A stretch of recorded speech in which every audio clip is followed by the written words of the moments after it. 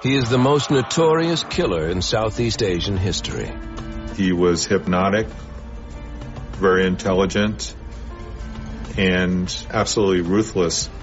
A career criminal who freely admitted to a string of shocking murders. They were absolutely brutal. It was very horrific. Almost jokingly, he was talking about how he splashed petrol onto the body. He preyed on those in search of adventure. He had been leaving this trail of corpses along the hippie trail. He was masterful at covering his tracks. A con man, escape artist, thief, and killer who earned the name the Serpent.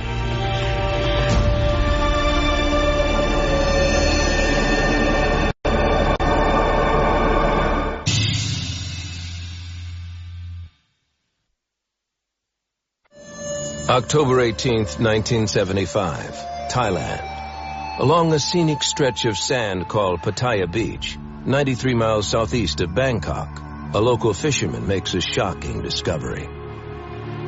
Here, in the shallow waters of a tidal pool, he finds the lifeless body of a young woman wearing only a flowered bikini. Authorities detect no sign of injury. They assume the woman is a Western traveler who, like so many others, sampled the local hashish and beer, only to overdose and drown. She remains unidentified and is buried in an unmarked grave. The body is found in a region near the so-called hippie trail, a popular route for Westerners traveling across Europe and Southeast Asia in the 1960s and 70s. The trail winds its way across Europe, the Indian subcontinent, and Southeast Asia, leading to the holy city of Kathmandu, Nepal, high in the Himalayas. Most travelers on the trail live on limited budgets and experiment with drugs. Many are idealistic, in search of spiritual enlightenment. A lot of the backpackers were living from hand to mouth. They didn't ask a lot of hard questions. As a traveler, you would tend to become instant friends with people, after a day or two. In 1975, one of these travelers is 18-year-old Teresa Knowlton, an American from Seattle, Washington. Like so many others, she travels to Asia in search of spiritual growth.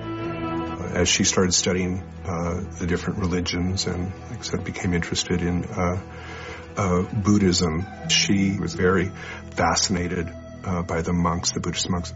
She was actually on the way to a monastery in Kathmandu, a Tibetan monastery, but she stopped off in Thailand first, maybe to have a bit of... On previous trips, Teresa would write home often, but this time her family heard nothing for months. They reach out to U.S. officials overseas for help. My mom sending letters and phone calls to the State Department and her wild thoughts about this tragedy that had to have befallen her. And I was just thinking my mom was being dramatic. More than 7 months after Teresa first set off on her journey, her family gets terrible news from Thai authorities. My mom had gotten a phone call or a letter or something stating that they believed that they had the body of my niece and that they needed to send pictures. The pictures confirm her family's worst fears. Authorities in Thailand now perform an autopsy on Teresa Knowlton. They determined that she did not drown accidentally. She was murdered. They determined that she, in fact, had been strangled before she died. Investigators have no suspects. Since it has taken 7 months to identify Teresa's body, the trail of evidence has gone cold. Teresa Knowlton's murder investigation was hampered by the fact that it was not immediately identified as a murder investigation. November 28, 1975. A month after the discovery of Teresa Knowlton's body, there is another murder, this one more grisly. A traveler on the road to Pattaya Beach finds the badly beaten and charred body of a young man.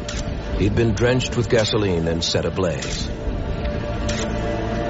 The victim is identified as Vitaly Hakim from Istanbul, Turkey.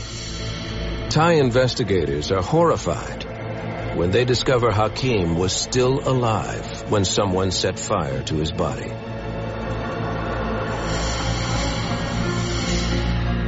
December 16th, 1975. 2 weeks after the discovery of Vitali's body, bodies of a young Dutch couple are found in a ditch 55 miles north of Bangkok. They are identified as 29-year-old Henk Betania and his 25-year-old fiancée, Cornelia Hemke. They, too, had been badly beaten and burned alive.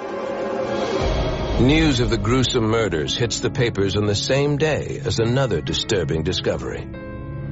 Once again, another body is found just south of Pattaya Beach.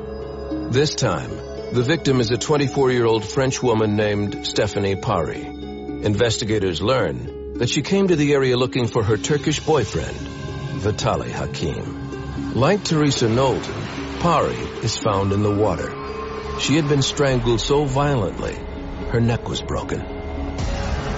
Unlike Teresa, she is wearing a dress, not a bikini. Still, the media jump on the story, labeling the two murders as the Bikini Killings. Just days after the discovery of Stéphanie Pari's body, another murder investigation begins to unfold. 1,300 miles away, where the hippie trail winds through Kathmandu, Nepal. Here, investigators are horrified by the discovery of two victims who had been murdered and set ablaze.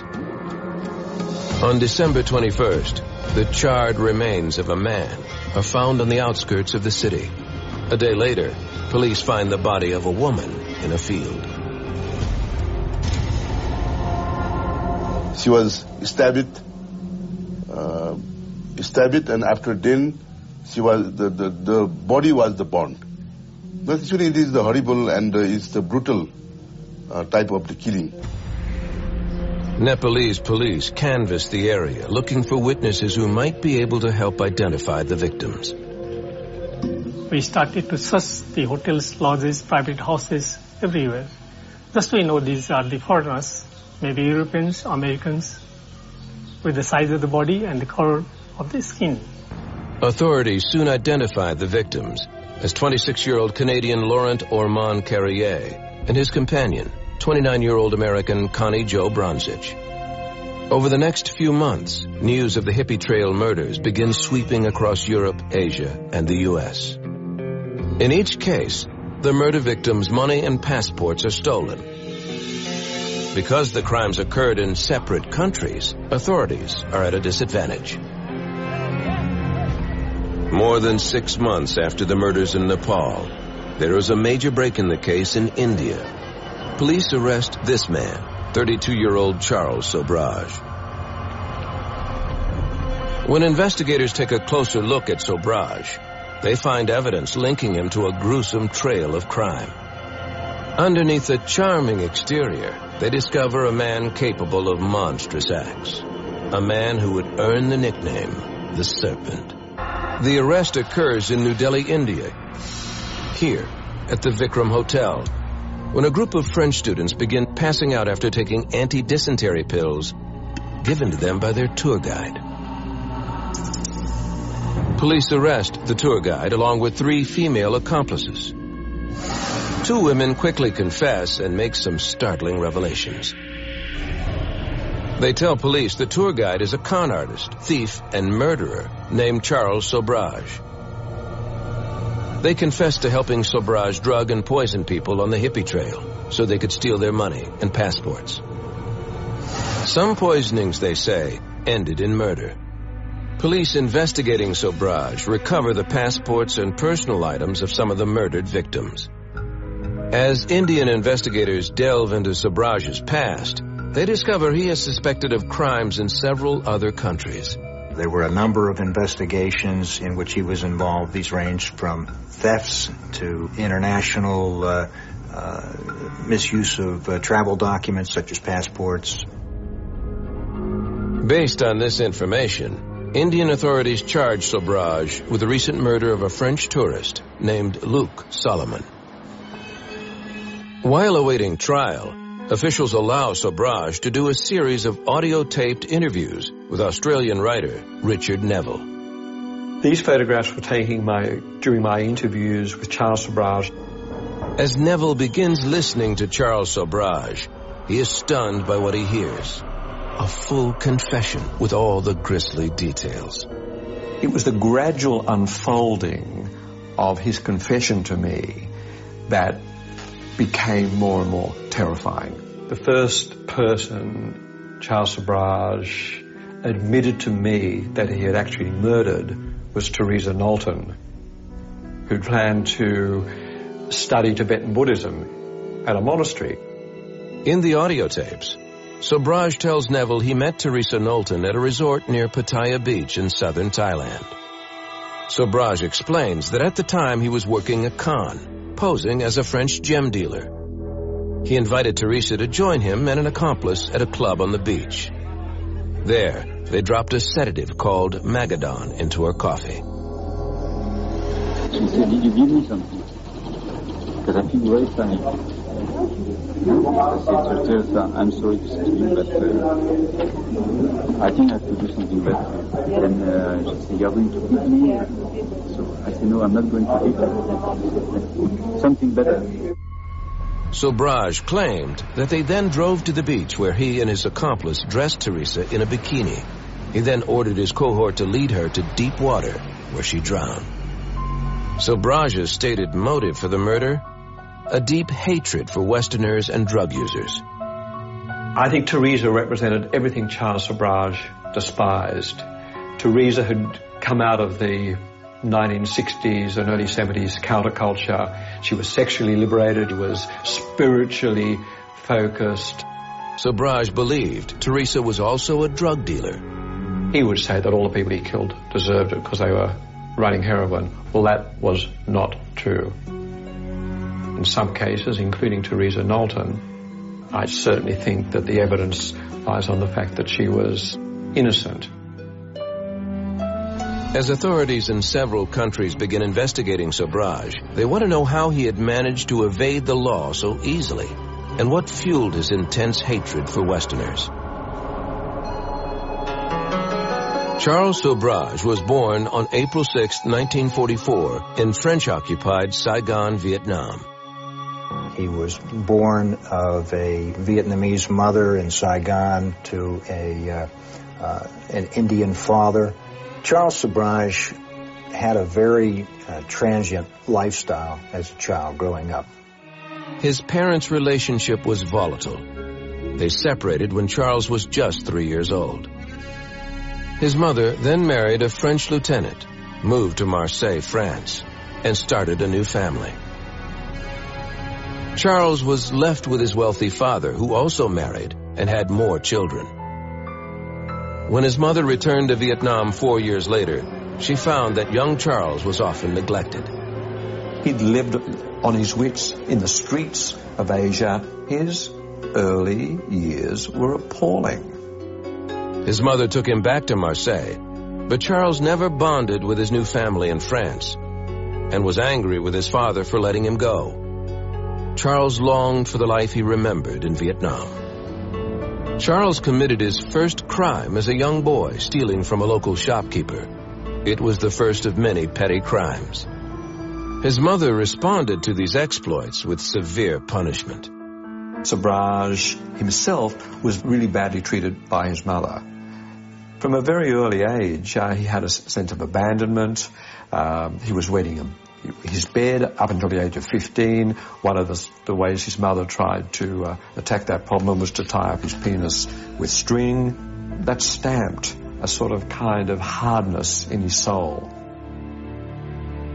Charles' feelings of anger and abandonment intensified when he was 9. His mother and stepfather left him in a boarding school in Paris while they returned to Vietnam. So he spent all his holidays alone in a boarding school, often throwing himself into the bed and weeping. At age 16, his father allowed him to move back to Vietnam to live with him. The move did not help his son's behavior. Charles continued to lie and steal. Within 2 years, his father sent him back to Paris. He was cast out. His father really never accepted him as his own. In France, Charles was arrested when he was 19 for burglary and received a 3-year sentence. Alone in his cell, Sobhraj read books on law and psychology. He also honed an aptitude for foreign languages. Charles Sobhraj was capable of so much. He had so much intrinsic capacity and talent. Sobhraj was released from prison at the age of 22. Soon he met a young, beautiful Parisian woman from a wealthy family named Chantal. He was eager to impress her with his literary knowledge, good looks, and engaging personality. What was scary about him was that he had a certain charm to him. Apparently was able to, befriend women quite easily. Chantal quickly fell in love with the handsome, charismatic Sobhraj. But during their courtship, he couldn't compete with her wealthy lifestyle. He began committing burglaries and robberies, going so far as to steal a car, which landed him back in jail. Still, Sobhraj convinced Chantal they were meant for each other. She waited for him, and they got married 5 months after he was released from prison. Almost immediately, Chantal became pregnant. Sobhraj tried to go straight. He worked in a restaurant, but it did not pay well, and Sobhraj thought the work was beneath him. He began passing bad checks to help pay for the luxuries he craved. So at first, Charles Sobraj's motivation was really to survive. Then it came to live a life of kind of luxury and travel. For the next several years, Sobhraj continued to work odd jobs, all the while perfecting the art of deception. In 1970, Sobhraj and Chantal's life took a dramatic turn when they left Paris and headed for India. Sobhraj soon found a new target for his crimes, the young and gullible travelers on the hippie trail. 1970, Paris. 26-year-old Charles Sobhraj has already served time in a French prison for car theft. Undeterred by his punishment, he continues a steady stream of crimes, like passing bad checks and robbing tourists. The robberies help him provide for his pregnant wife, Chantal. But Sobhraj worries about getting caught and decides it would be safer for him to hit the road. Now, on the run, Sobhraj takes his crimes to the next level. In the summer of 1970, he and his wife Chantal leave Paris and travel to Bombay, India. There, Chantal gives birth to a baby girl, Usha. During the next year, Sobhraj runs a stolen car business. The money bankrolls a newfound passion for gambling. He had a very serious gambling habit. He wanted to live in a high style. Sobhraj loses more money than he wins. To support his family, he continues to rob tourists, but adds a new twist. He learns how to drug his targets. Not to kill them, but to befriend these tourists, to spike their drinks. They would become comatose. He would steal their belongings. He finds targets who are even easier than the typical tourists, Western backpackers on the hippie trail. These people, because they were strangers in a strange land, presented a particular vulnerability. People were friendly. They didn't ask a lot of hard questions, so they were very susceptible to con men like Charles Sobhraj. He despises the hippies. They had long hair, they smoked marijuana, they'd had easy lives where he'd had a tough life. He didn't give a damn about these pampered Westerners. Sobhraj finds it easy to spike their drinks. He seemed to just love to slip people drinks, and they would luck out and wake up in a hotel room and go on with their lives. Remember, he is a gambler. And he also gambled on the fact that no one in Asia at that time would care too much about long-haired, barefooted backpackers. And in a way, he was right about that. Sobhraj doesn't always get away with his crimes. In 1971, he is arrested in India for a jewelry heist and ends up in prison. Sobhraj begins plotting his escape. While in the Bombay prison infirmary, and with the help of his wife Chantal, he manages to drug a guard and breaks out. He and his wife are quickly captured. She posts bail, and he too is eventually freed on bail. They flee India in 1972, ending up in Kabul, Afghanistan. Sobhraj continues his crime spree, drugging and robbing Western tourists on the hippie trail. In 1973, Sobhraj and his wife Chantal are arrested and jailed in Kabul for failing to pay a hotel bill. Once again, Sobhraj drugs a guard in the prison infirmary and escapes. That's part of his secret, and there's always going to be a time when the guards fall asleep, or they're distracted, or he may just smuggle a drug into the jail that he can, put them to sleep. Sobhraj flees to Tehran, Iran, leaving his family behind. Once Chantal is freed on bail, she returns to France and is reunited with her 2-year-old daughter, Usha. For the next year, Sobhraj is constantly on the move. He usually carries at least a dozen fake or stolen passports and always manages to stay one step ahead of the law. Sobhraj moved easily across borders. Police officers don't do that. Sobhraj spoke many languages and was masterful at covering his tracks and moving to another country before the authorities caught up with him. With his exotic looks and extensive language skills, he takes on different identities and even poses as a woman. Sobhraj was unique in that he was a bit of a chameleon. He could be Eastern, he could be Western, he could be French, he could be Vietnamese. This facility to take on so many different persona is not something that you see very often at all. In 1974, just outside of Athens, Greece, Sobhraj is arrested for another jewelry robbery. He's sent to Korydallos prison. No one had ever escaped from it before. And he made a very daring escape from that jail. It finally involved getting himself put into hospital, and when he was put into the police van to go back, Sobhraj started a fire in the police van, and they stopped the van, and he just jumped out, pushed everyone aside, ran away. Over the years, Sobhraj makes escapes in several countries. When I once said, "How do you do it? Some of the toughest security jails in the world." And his answer is really luminous. Sobhraj said that the desire of the guards to keep me imprisoned is no match for my will to be free. The escapes help earn him a nickname, the Serpent. He was called the Serpent, I think, mainly by the authorities, simply because he had been able to slip away. He was sort of a slippery kind of character who was able to always get out of a jam. After his escape from prison in Greece, Sobhraj is a changed man, empowered by the belief that he can do anything.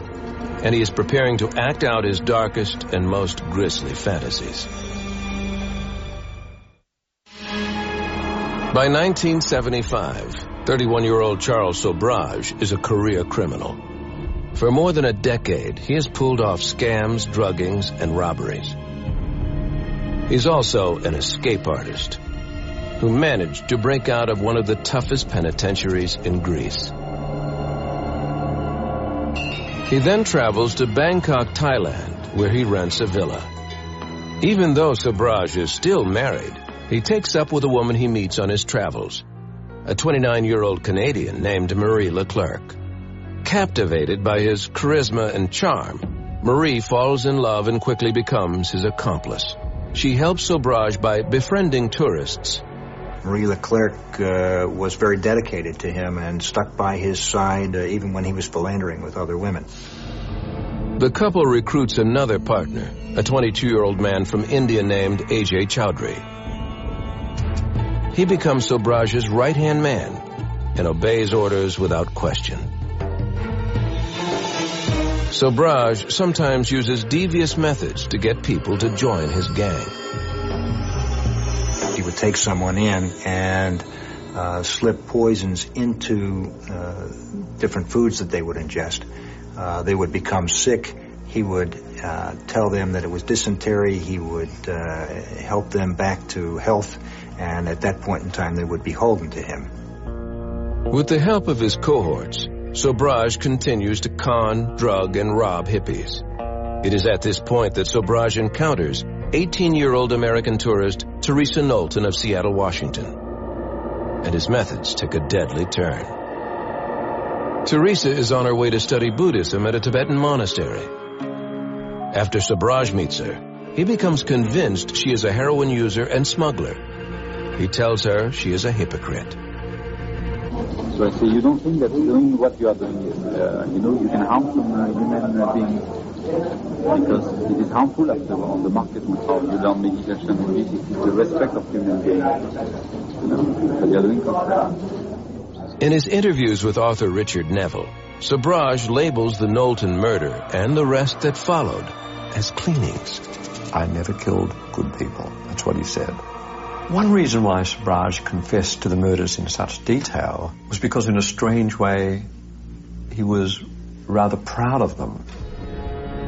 1 month after killing Teresa Knowlton, Vitaly Hakim from Turkey becomes his next victim. Once the first murder was committed, then he sort of was almost like he was on a roll. From then on, what did he have to lose by killing? Sobhraj believes Hakim is also a drug smuggler, and in the confession tapes brags about the murder. I took one of his clothes, I put on his face, and I pour gasoline on it. As I'm running to the car, because of course it will be a big flame, and then... While Thai police investigate the Hakim murder, Sobhraj takes pleasure in seeing his work in the headlines. He enjoys notoriety. I don't believe that Sobhraj thought that he would be caught. Several weeks later, during a trip to Hong Kong, Sobhraj meets his next victims. A young Dutch couple, Henk Petanya and his fiancée Cornelia Hemker. Posing as a gem dealer, he talks the Dutch couple into buying a sapphire ring. He invites them to his villa in Bangkok, and they accept. Once there, Sobhraj and his accomplice drug and rob the couple, then drive them to a remote location. There, they beat the pair and burn them alive.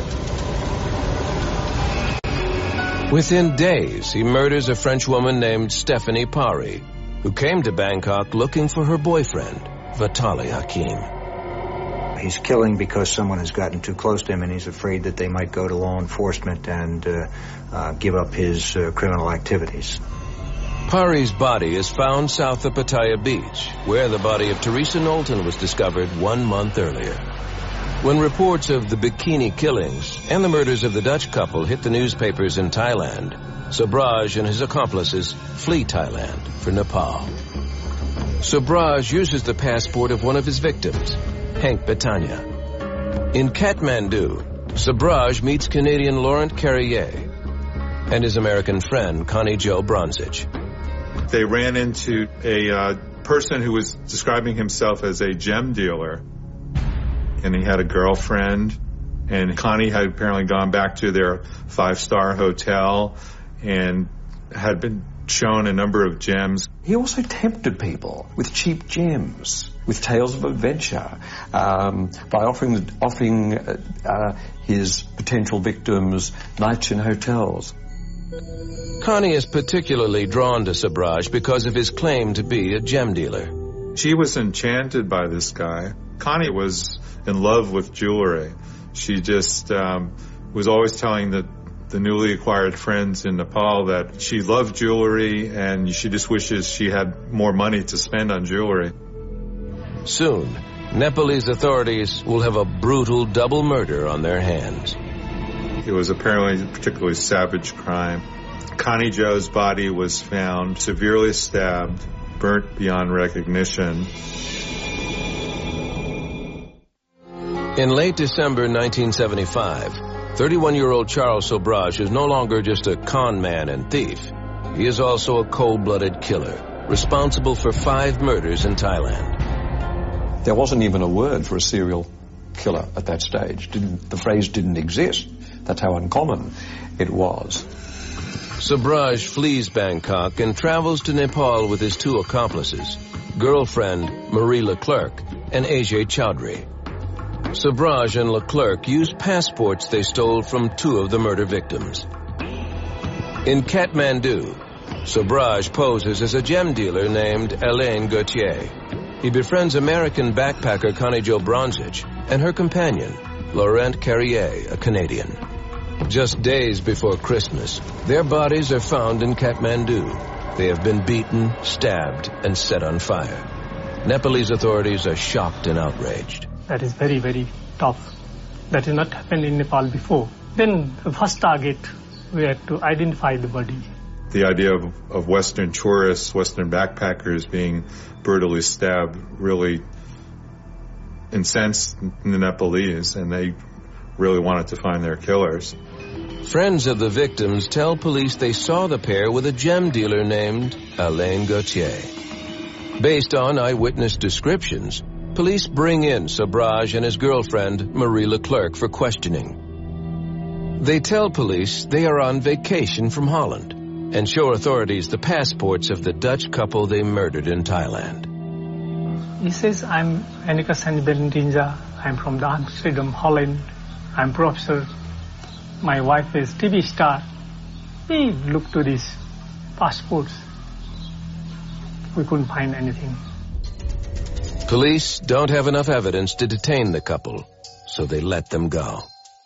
Still suspicious of the pair, Nepalese police keep their hotel under surveillance.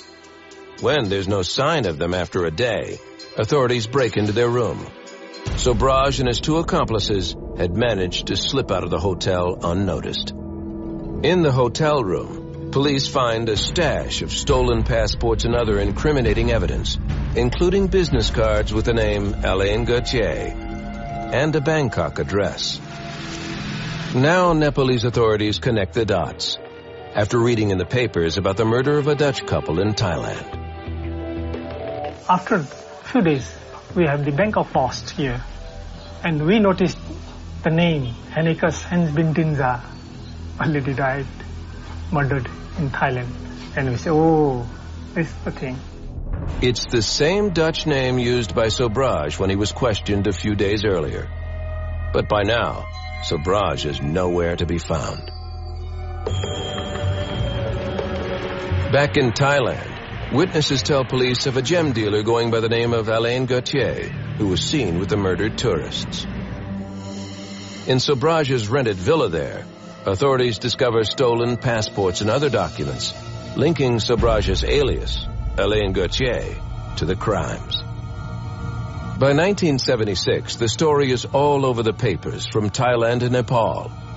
Sobhraj was a challenge to law enforcement at every level because he moved very freely, very flexibly across international borders. After being questioned and nearly caught for the Nepal murders, Sobhraj and his 2 accomplices flee to India. The best way he could keep moving was to change his identity, and for that he needed passports. January 1976, Varanasi, India. Sobhraj and his accomplices befriend a 34-year-old Israeli scholar named Alan Jacobs. Soon after, Jacobs is found dead in his hotel room. He'd been poisoned. Sobhraj really, by this stage, by 1975, 1976, was capable of killing anyone if it suited his convenience. No one has yet connected Charles Sobhraj to any of the killings, so he is confident he can still avoid capture. He returns to Bangkok using Jacob's passport. At one point, Sobhraj and his 2 partners are detained by police and questioned, but Sobhraj bribes the Thai officers with $15,000, and they are released. The authorities were incompetent. They were unable to hold Sobhraj, and he escaped. He flew the coop. The trio now heads to Malaysia, where police believe Sobhraj murders one of his accomplices, A.J. Chowdhury, after they committed gemstone robbery. Chowdhury is never heard from again. I think that he killed this guy, A.J. He's not your classical serial killer, if you will. He is someone who likes to control his environment, control those around him. Sobhraj and Leclerc leave Malaysia and return to India. There, Sobhraj once again uses his charm to manipulate and recruit a 22-year-old Englishwoman, Barbara Smith, and 26-year-old Mary Ellen Ether of Australia. He convinces the women to steal passports and money. Charles Sobhraj is reputed to be a charmer. The number of women who were dedicated to him would certainly suggest that that's the case. By mid-May 1976, news about the killings is spreading across Asia and Europe. Police in several countries are investigating similar cases. Pictures of Sobhraj, Leclerc, and Chaudhry are splashed across the papers. But Sobhraj is still being identified as gem dealer Alain Gauthier. On May 19th, an international arrest warrant is issued for Gauthier and his two accomplices. He is now the most wanted man in the world. In June, in Bombay, Sobhraj and his crew befriend their next victim, a 28-year-old French tourist named Luc Solomon.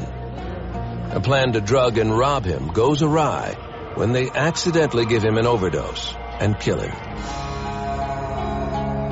The team travels to New Delhi.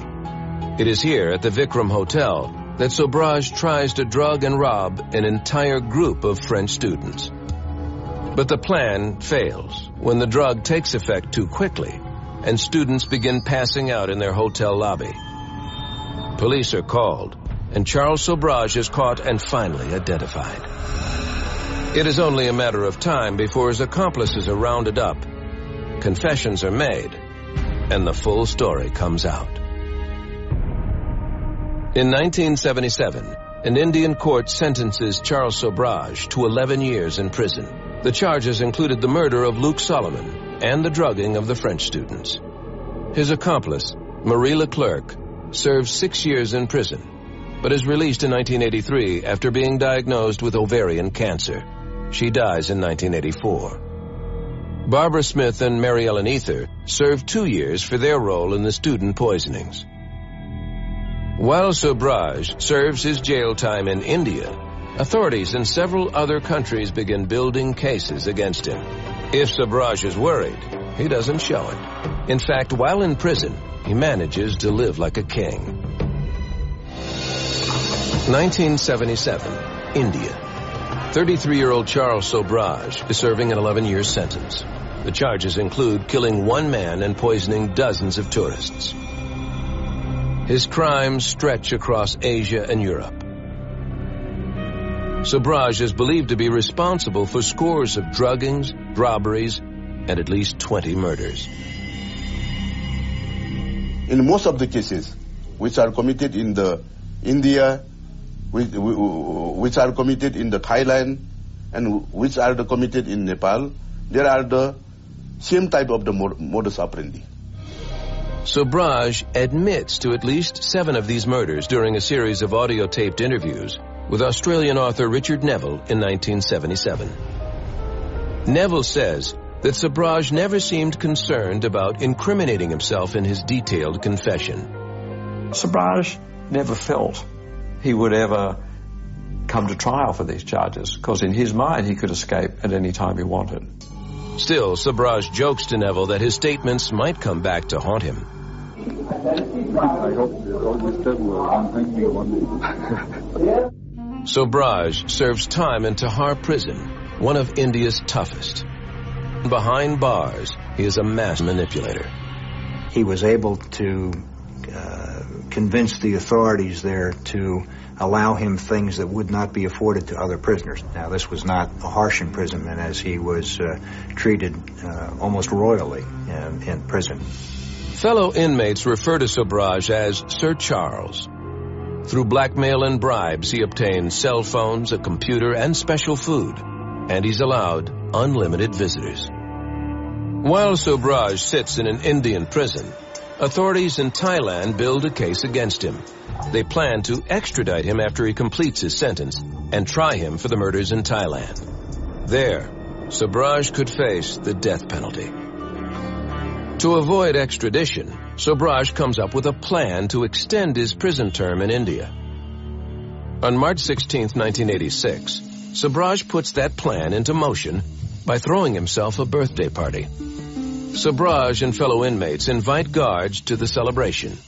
They serve cakes, cookies, and fruit, laced with sedatives. When the guards pass out, Sobhraj and his crew escape. He enjoys 22 days of freedom before he's recaptured by Indian police. Just as Sobhraj had calculated, he's sentenced to 10 additional years. The extension helps him avoid extradition to Thailand. That's because the statute of limitations for murder in Thailand will expire before he's released. As a result, he'll never face trial in Thailand. 11 years later, on February 17, 1997, 52-year-old Charles Sobhraj walks out of prison, a free man once again. Sobhraj returns to France. In Paris, he enjoys the life of a celebrity, as Asia's most notorious criminal. He hires an agent and grants interviews for a $5,000 fee. There's also money from book and movie deals. In one TV interview, he brags about how easy prison life was in India. Full freedom inside the jail. I did whatever I wanted. By now, his story about the murder of Teresa Knowlton in Thailand has changed, despite the taped confessions he made to author Richard Neville. I have never killed her, nor did I met her. We have to see whether those tapes exist. For 6 years, Charles Sobhraj lives the high life in France. Then, in 2003, he inexplicably returns to the scene of one of his most gruesome crimes, Nepal. The one place in the world where there is still 2 crimes unaccounted for and no stay of executions in the law. In other words, he can still be prosecuted. Sobhraj is arrested in Kathmandu after being spotted in a casino by a photojournalist. The police, district police, they called me. I was happened to go and see whether the right person is the right person or not. 27 years after he slipped away, the Nepalese police finally have Sobhraj in custody. Many wonder why he would return to a country where he could still be arrested. I don't believe that Sobhraj thought that he would be caught. He probably felt like he could do this with impunity. Sobhraj is accused of the grisly murders of 2 tourists, American Connie Jo Bronsich and Canadian Laurent Carrier. The charges in the Carrier case are dismissed for lack of evidence. In August 2004, the Kathmandu District Court finds Charles Sobhraj guilty of the Bronsich murder. He is sentenced to life in prison. I am shocked to get the conviction without trial. They didn't even call a single witness. Nothing. The criminal reign of Charles Sobhraj, the Serpent, is over. Today, the hippie trail is far less traveled due to social and political changes. The spirit of that generation has also changed, due in part to the crimes of Charles Sobhraj, who drugged, robbed, and murdered travelers along the way. Sobhraj always thought that he was above certain things. He was above the hippie scum. He was above the cops who were trying to pursue him, so that somehow he would be safe. And all of a sudden, he's not safe. He's locked up. Charles Sobhraj is accused of having committed a great many crimes in a great many different countries. He has been a serial criminal throughout his life. I would hope that he's changed his ways, but I don't think any of us believes the Serpent has changed his ways. In the time he spent with Charles Sobhraj, author Richard Neville could find no sign of remorse. I question him repeatedly about remorse. Why didn't he absolutely have some empathy with the victims and how their friends and their families and their loved ones might feel? He said, look, I never killed good people. When you look deeper into Charles Sobhraj, after knowing him for some time, and you're aware of the number of victims, the conclusion is obvious as to what drives him, and that is the fact that he's a psychopath.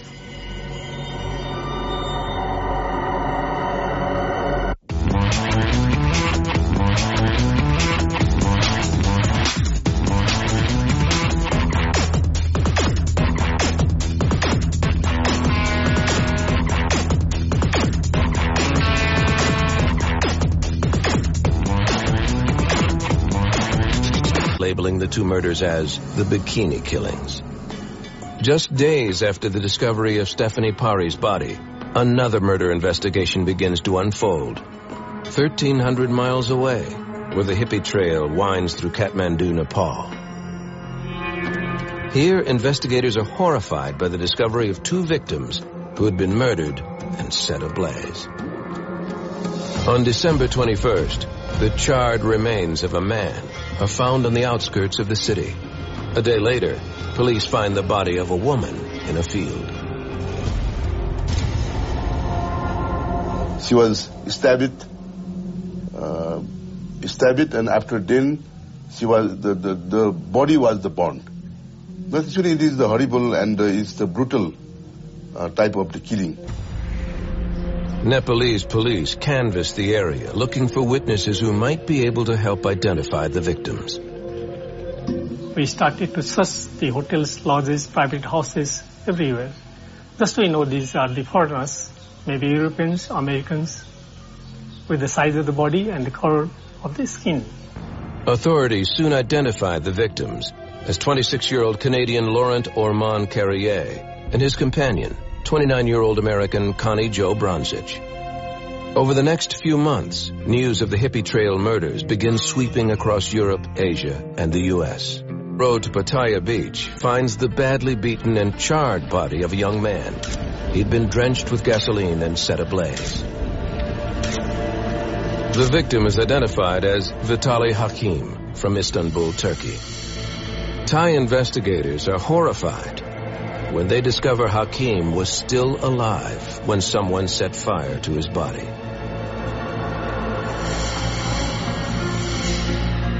December 16th, 1975. 2 weeks after the discovery of Vitaly's body, bodies of a young Dutch couple are found in a ditch 55 miles north of Bangkok. They are identified as 29-year-old Henk Betania and his 25-year-old fiancée, Cornelia Hemker. They, too, had been badly beaten and burned alive. News of the gruesome murders hits the papers on the same day as another disturbing discovery. Once again, another body is found just south of Pattaya Beach. This time, the victim is a 24-year-old French woman named Stephanie Pari. Investigators learn that she came to the area looking for her Turkish boyfriend, Vitaly Hakim. Like Teresa Knowlton, Pari is found in the water. She had been strangled so violently, her neck was broken. Unlike Teresa, she is wearing a dress, not a bikini.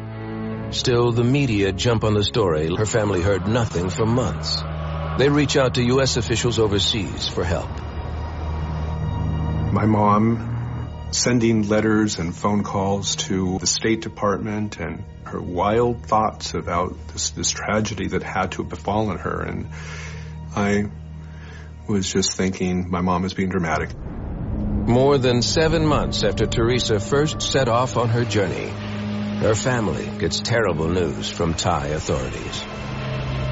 My mom had gotten a phone call or a letter or something stating that they believed that they had the body of my niece and that they needed to send pictures. The pictures confirm her family's worst fears. Authorities in Thailand now perform an autopsy on Teresa Knowlton. They determined that she did not drown accidentally. She was murdered. They determined that she, in fact, had been strangled before she died. Investigators have no suspects. Since it has taken 7 months to identify Teresa's body, the trail of evidence has gone cold. Teresa Knowlton's murder investigation was hampered by the fact that it was not immediately identified as a murder investigation. November 28, 1975. A month after the discovery of Teresa Knowlton's body, there is another murder, this one more grisly. A traveler on the road and is buried in an unmarked grave. The body is found in a region near the so-called hippie trail, a popular route for Westerners traveling across Europe and Southeast Asia in the 1960s and 70s. The trail winds its way across Europe, the Indian subcontinent, and Southeast Asia, leading to the holy city of Kathmandu, Nepal, high in the Himalayas. Most travelers on the trail live on limited budgets and experiment with drugs. Many are idealistic, in search of spiritual enlightenment. A lot of the backpackers were living from hand to mouth. They didn't ask a lot of hard questions. As a traveler, you would tend to become instant friends with people, after a day or two. In 1975, one of these travelers is 18-year-old Teresa Knowlton, an American from Seattle, Washington. Like so many others, she travels to Asia in search of spiritual growth. As she started studying the different religions and, like I said, became interested in Buddhism, she was very fascinated by the monks, the Buddhist monks. She was actually on the way to a monastery in Kathmandu, a Tibetan monastery, but she stopped off in Thailand first, maybe to have a bit of... On previous trips, Teresa would write home often, but this time, he is the most notorious killer in Southeast Asian history. He was hypnotic, very intelligent, and absolutely ruthless. A career criminal who freely admitted to a string of shocking murders. They were absolutely brutal. It was very horrific.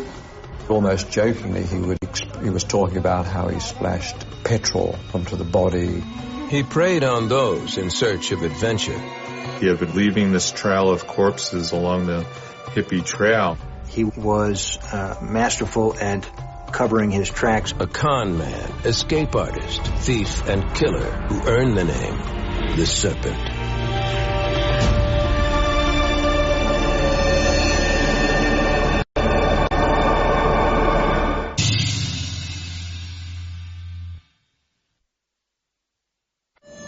October 18th, 1975, Thailand. Along a scenic stretch of sand called Pattaya Beach, 93 miles southeast of Bangkok, a local fisherman makes a shocking discovery. Here, in the shallow waters of a tidal pool, he finds the lifeless body of a young woman wearing only a flowered bikini. Authorities detect no sign of injury. They assume the woman is a Western traveler who, like so many others, sampled the local hashish and beer, only to overdose and drown. She remains unidentified.